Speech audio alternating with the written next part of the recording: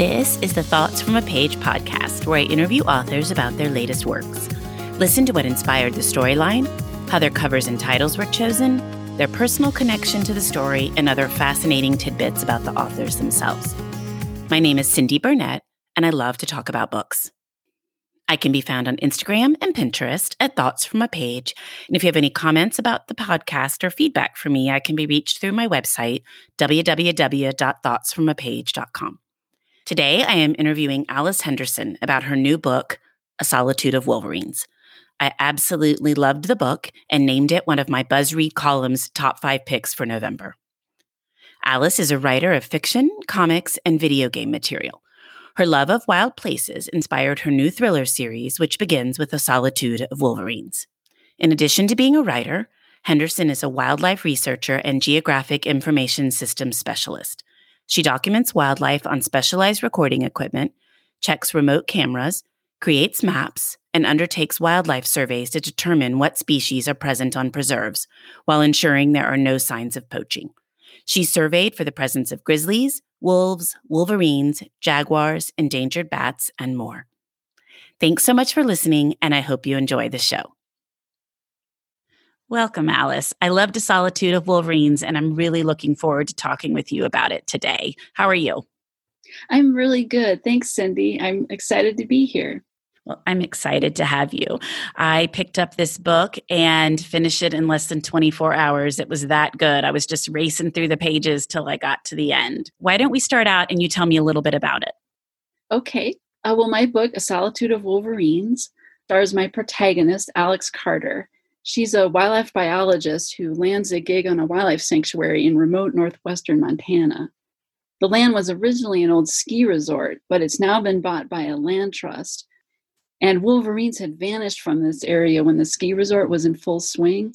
But now that everything's shut down, the land trust is wondering if wolverines have come back to the area. So they hire Alex to find out. So she sets out remote cameras to see if she can capture images of these elusive creatures. But the cameras end up capturing far more than what she's expecting, including images of a severely injured man wandering on the preserve.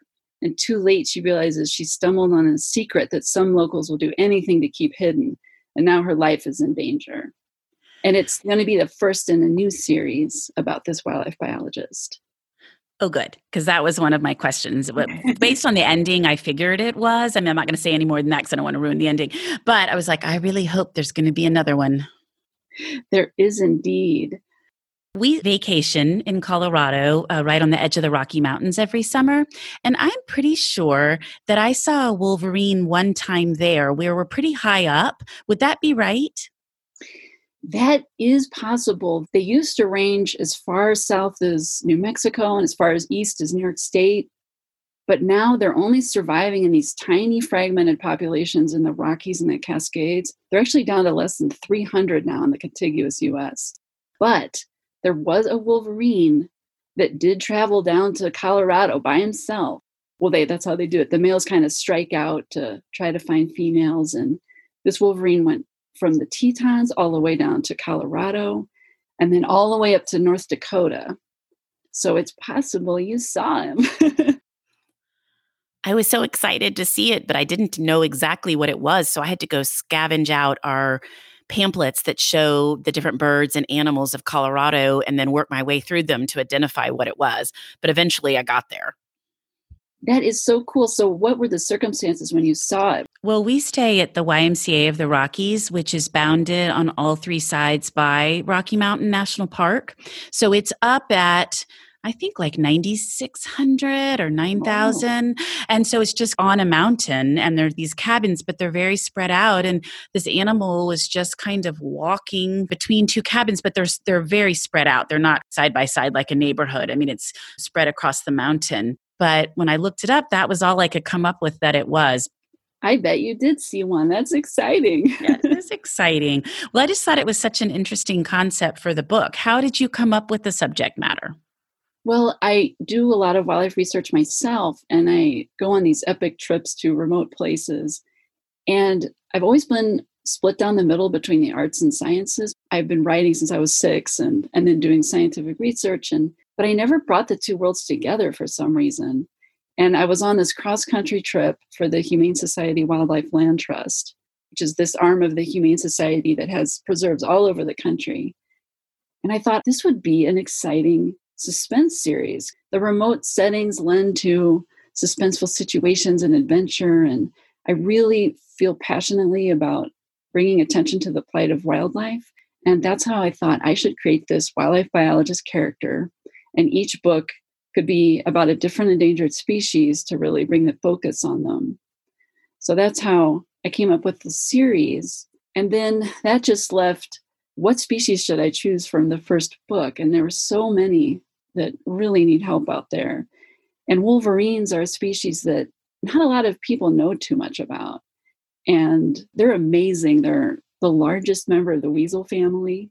And even though they only weigh like 35 pounds, they've been known to take down moose and drive off grizzly bears from kills. But they're really doing bad over trapping and government so-called predator control programs where they poison predators. And climate change has all led to their huge decline. Like I said earlier, only 300 left in the contiguous US. So I really wanted to bring some attention to wolverines specifically. And that's how I chose them for my first book. I liked that you included additional reading about them at the end, where you had seen your wolverine. You said you had 2 sightings and then you talked about one of them. Do you want to talk a little bit about that? Oh, yeah. So that is such a great part of writing this book, was going up to these places to wolverine habitat, because I wanted to be sure I got it all right. So I was doing a pika study. So that's the same habitat wolverines like, these really high altitude talus slope areas. And I was watching these pikas, and suddenly all these hoary marmots and pikas just came streaming down the rock pile. The marmots were whistling an alarm, and I looked up, and there was this wolverine powering down across the rock pile just with this single purpose, like they move. And all the marmots and pikas were scurrying into holes, and the wolverine walked right by me, and he just looked at me like, "Hey, what's up?" and just kept going and disappeared into this copse of subalpine fir. And then I remembered I had my camera. I didn't take a picture. He was gone. So that was one of my wolverine sightings. And the one I described in the afterword in Solitude of Wolverines was in Glacier National Park in British Columbia. And of all things, I was camping out with my mom, and I had to hike out to a payphone to talk to my editor. And I was on my way to the payphone on this trail, and this wolverine, I heard this rustling in the bushes, and this wolverine came out and just crossed the trail right in front of me. And again, just gave me that look like, "Hey, I know you're there," and just kept going. And then after that, for years, my mom teased me. "You saw a wolverine hiking to a payphone?"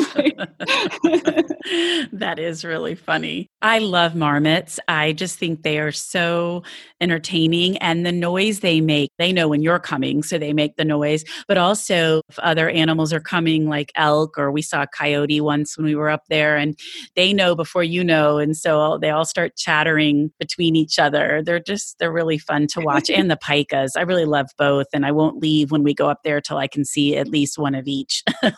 So my family's spotting them so that they don't get stuck up there for hours while we're waiting on a pika or a marmot. You do have to wait for a long time. I mean, especially with the pikas, you could sit there for 20 minutes really still, and pretty soon you hear their little beep. It's great. Well, and they blend in so well. So, I mean, you have to be still yourself and really focus on the rocks and then wait, because eventually they will move, but you just have to give your eyes a minute also to adjust to the stillness. So true. You'd make a great pika researcher. Well, with this summer when we were up there, we were talking to a pika researcher, and she was indicating, because of climate change and the country warming, that they may be one of the first animals to go extinct. I don't know if that's right, but that's what she indicated. Absolutely. Pikas are one of the species I'm studying right now. They're vanishing all over the Great Basin and the Sierra Nevadas. And conservation groups have sued U.S. Fish and Wildlife Service to extend protections to them under the Endangered Species Act. But so far, they have not gotten any protections at all. When wolverines are the same way, right? Didn't you have that at the end of your book also, that there's been a suit related to them? Yes. They've been trying to list wolverines for 26 years, since 1994. And though it's clear they're disappearing, conservation groups have also sued U.S. Fish and Wildlife Service repeatedly. U.S. District Court judges have ruled that U.S. Fish and Wildlife needs to go back and examine the science because it's clear they're disappearing. And they had to decide by August 31st if they were going to list. And apparently that decision's been made. I was talking to a lawyer at Earth Justice, but it hasn't been made public yet.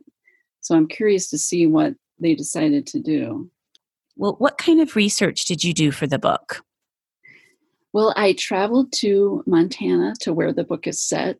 And I, like Alex Carter, my character, I set out remote cameras in the hopes of capturing some photos of them. But they're so elusive. I mean, the chances, some Wolverine researchers go their entire lives and never see one live. They just see them on remote camera footage. So I didn't have high hopes. And unfortunately, in that trip, I didn't see any Wolverines and I didn't get any photos. But I walked transects and looked for their poop and was lucky enough to find some poop. And Wolverines will just eat anything, including the bones of animals. And they'll eat carcasses that have been lying out for 3 seasons. So their poop is very distinctive. And I just steeped in the atmosphere out there. I wanted to get everything right. What kind of trees are there? What kinds of bird songs do you hear? What does the air smell like? And really to bring that setting to life in the book. Where did the idea for the lodge come from? I loved that part of the story. The way you created the lodge, I felt like I was there. It was, partly creepy, but partly just run down. I just was so curious how that came about. Well, the inspiration for that, I actually was on a bat survey and on a wildlife sanctuary, and it had originally been home to this gigantic conference center. It was actually a really cool conference center on solar energy and renewables back in the 80s. But it had closed down and since fallen into disrepair, and bats were roosting in it. And you could walk around inside this thing, and it was just eerie. The wind would be whistling through these shattered windows, and there were plants that had grown inside the building, creeping through the walls. And it was just such a unique, eerie setting that I thought this would be neat if Alex's home base was something like this. Like if it was enough still in repair that she could actually sleep in this place and lend a haunting atmosphere to her studies. Oh, most definitely. And it did. And as she drove up and she was looking at it, I just felt like I was there with her. You recreated that very well. Well, thank you. Well, what do you hope your readers take away from this book? Well, I really hope I hope they'll be entertained, of course, but I really hope when they finish the book, they're inspired to do something for Wolverines. I mean, even if it's just writing a comment to their representative or a public comment to U.S. Fish and Wildlife Service. A lot of organizations like the Center for Biological Diversity make it really easy to go on their sites and click on the little take action links and send off these messages to people that can actually get some legislation going to protect Wolverines. And for the more intrepid readers, there are citizen science programs where you can go out into the field and track them in the winter and check remote cameras. And so I really just hope people maybe think about what they can do to help, because they need our help. It definitely sounds like they do. Well, what was the highlight of writing the book? Definitely spending time in the area where Wolverines live. I love the Rockies and I love the high alpine settings, crossing these amazing snowfields, and all of the alpine wildflowers are coming out. And as you mentioned before, seeing and hearing pikas, and it's just a stunning setting. So that was for sure the highlight was all of the research and the setting. I agree. I just love the Rocky Mountains. I think they're so pretty and relaxing, and they just go for miles. And it's just such a beautiful place to visit. I agree. So how about the title? How did you come up with the title? When I first decided on this series that each book would be about a different endangered species, I wanted the titles for each book to be the name of the species and its group name. You know how there's a herd of deer, a pod of whales, a parliament of owls. So I thought, great, I started writing a Wolverine book and was like, okay, what's the group name for Wolverines? Well, they're so solitary. There is no group name for Wolverines. And at one point in the book, one of the characters says, well, you have to come up with your own group name for Wolverines. And my protagonist says, okay, well, since they're so solitary, how about a solitude of Wolverines? So that's how the title came to be. I loved that when I got to that part because I'm always so curious how a title is created and tied into the book. And I love it when the tie is so direct. And so when I got to that part and it was just very clear, and that just made it the perfect title for the book. And I love the way you incorporated that into the story. Oh, thank you. What about the cover? I was telling you earlier that that's the whole reason I picked up the book was because I thought the cover was stunning, reminded me of the Rockies. And so that's why I picked it up in the first place. Did you have a say in your cover? Isn't that cover amazing? Yes. I did have say in the cover. I wanted Alex to be in rugged outdoor gear, and I wanted her to be in an action kind of pose. And I love the stormy, almost watercolor skies in it and the mountains. I just completely lucked out with my cover designer, and they really listened to my feedback. And I'm so pleased with how it turned out. Because a lot of the times, authors have no say about the cover. So I was really honored to be able to give my feedback about it. That is nice that they let you participate in that conversation because you're right. Not everyone has that opportunity, but I think it's just the perfect cover and it's beautiful and it completely depicts the story and it's different than a lot of other covers. I thought so too. I love, when you see a Nevada bar cover or William Kent Kruger and they get these incredible landscapes with colors, and that's what I wanted. So I was very pleased that that's what I got. The covers remind me a little bit of some of CJ Box's covers too, which are mainly in Wyoming, but still that outdoorsy setting and always kind of draw you in. Definitely. So what is the best thing about being a writer? For me, the best thing about being a writer is the freedom on so many levels. I mean, I have the freedom to create from my imagination, to think of any kind of adventure and any kind of character, to experience that adventure. But the most important aspect of freedom of being a writer for me is to be able to go out to these remote places and I can work at night and write at night. And then during the day, I can be out looking for caribou or recording wolves. And I don't have to be dependent upon a city location to do it. So that's the most important thing to me, is it allows me to continue this wildlife work that I'm so passionate about. Well, and it's great that you can incorporate the two now that you've started this series. It is a way to bring all the talent in my wheelhouse to this passion I have to help wildlife. Do you have any idea what the next book will be about? I do indeed. And in fact, it's off to my editor already. It finds Alex Carter in the Canadian Arctic studying polar bears. Ooh, that'll be great. I love polar bears. So that'll be so interesting. Yay, me too. Can you tell anything more about it, or do you need to wait since it's with your editor? I think I have to wait because it's with my editor, but I'm really excited about it. And I loved writing it, and the research was fascinating.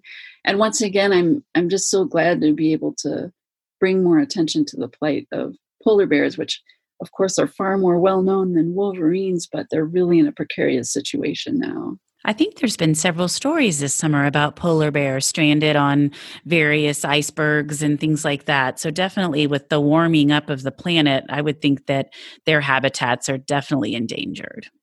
They are, and it's worse than researchers realize now, which may have been one of the stories you saw. The New York Times just reported that they think they could all disappear by 2080 at this point. Wow. And they thought earlier that they might be able to survive into the next century, but it's not looking that way now. Oh, that's terrible. Well, hopefully stories like yours and the New York Times writing about it and other things will get people galvanized to start protecting some of these species. I hope you're right. Well, we've talked a little bit about it, but what do you like to do when you're not writing or reading? Well, I love to sketch and draw, especially out in nature. I just took this great class through the Cornell Bird Academy on nature journaling, and it really helped me turn off, that internal critic. This is a terrible drawing. this is an awful drawing. So now I could just draw for the pure joy of it, or to capture the gestures of these birds and other wildlife. So I love that. And I can do that out in the field. Of course, I hike a lot. My wildlife studies take me out to some pretty remote locations. And right now I'm working on a pika study, as I mentioned. And I'm also doing a study on how bats are being affected by all of this smoke out here right now. Where are you studying the bats that are exposed to the smoke? Here in Tahoe, I've been not going too far afield during COVID. So I've set up my recorders here at Lake Tahoe, and I'm just seeing, I want to compare the data I've taken in previous years where there wasn't as much smoke. So then I can determine if different species are being able to tolerate the smoke a little better, if there's any difference in who's now using this habitat when it's so smoky.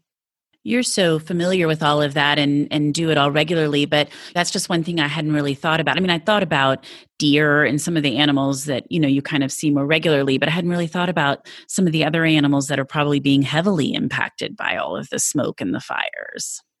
You think about the animals that are having to fly up in the air column, birds and bats, and how much more are they affected by really being exposed to the smoke.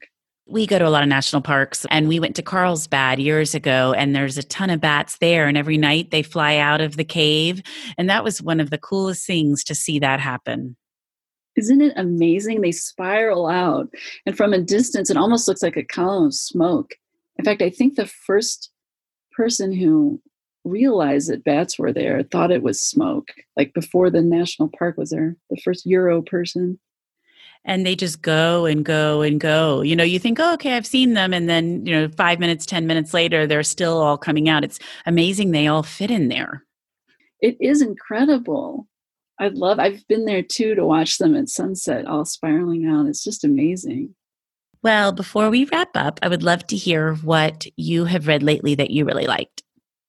So I love reading thrillers that incorporate history or science. So some of the reads I've read lately, I just read Whitefire by Douglas Preston and Lincoln Child, which I loved, and Demon Crown by James Rollins. And then I also love historical mysteries. So I just finished one of the Molly Murphy mysteries by Rhys Bowen that's set in turn of the last century New York, and the P.B. Ryan mysteries, where her protagonist is in 1860s Boston.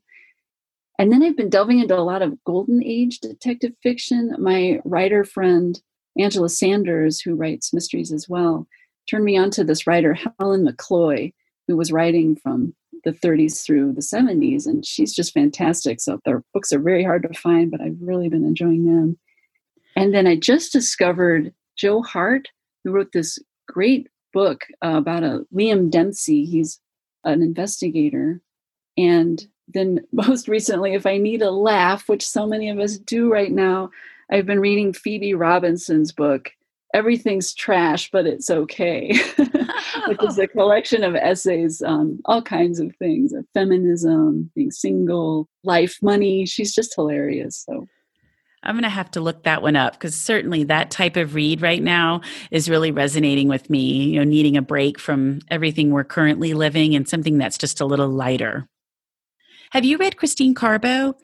I haven't read her yet, but I did have the pleasure of meeting her at Left Coast Crime recently. So I definitely want to check out her work.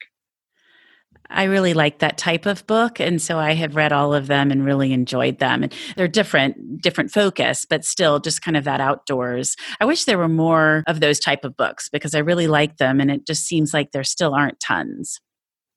Well, thank you so much for joining me today. This was so interesting and informative, and I just absolutely loved talking with you about A Solitude of Wolverines. Well, thank you so much, Cindy, for having me. This has been an absolute joy.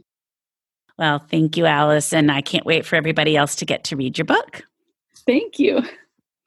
Thank you so much for listening to my podcast. If you like this episode, and I hope you did, please follow me on Instagram at Thoughts From A Page.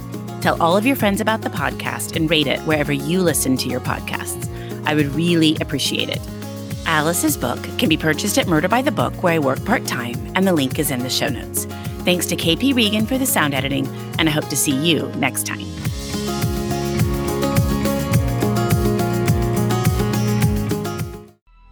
Coming up on 5 Minute News. I'm Anthony Davis. You might think it's partisan because maybe it's critical of one side or the other, but it's not. It's just the truth. And I think that's also something that's kind of unusual for Americans listening to the radio or to podcasts, because the news landscape in the States has been so partisan for so many decades. So 5 Minute News is verified, truthful, independent, unbiased, and essential world news daily.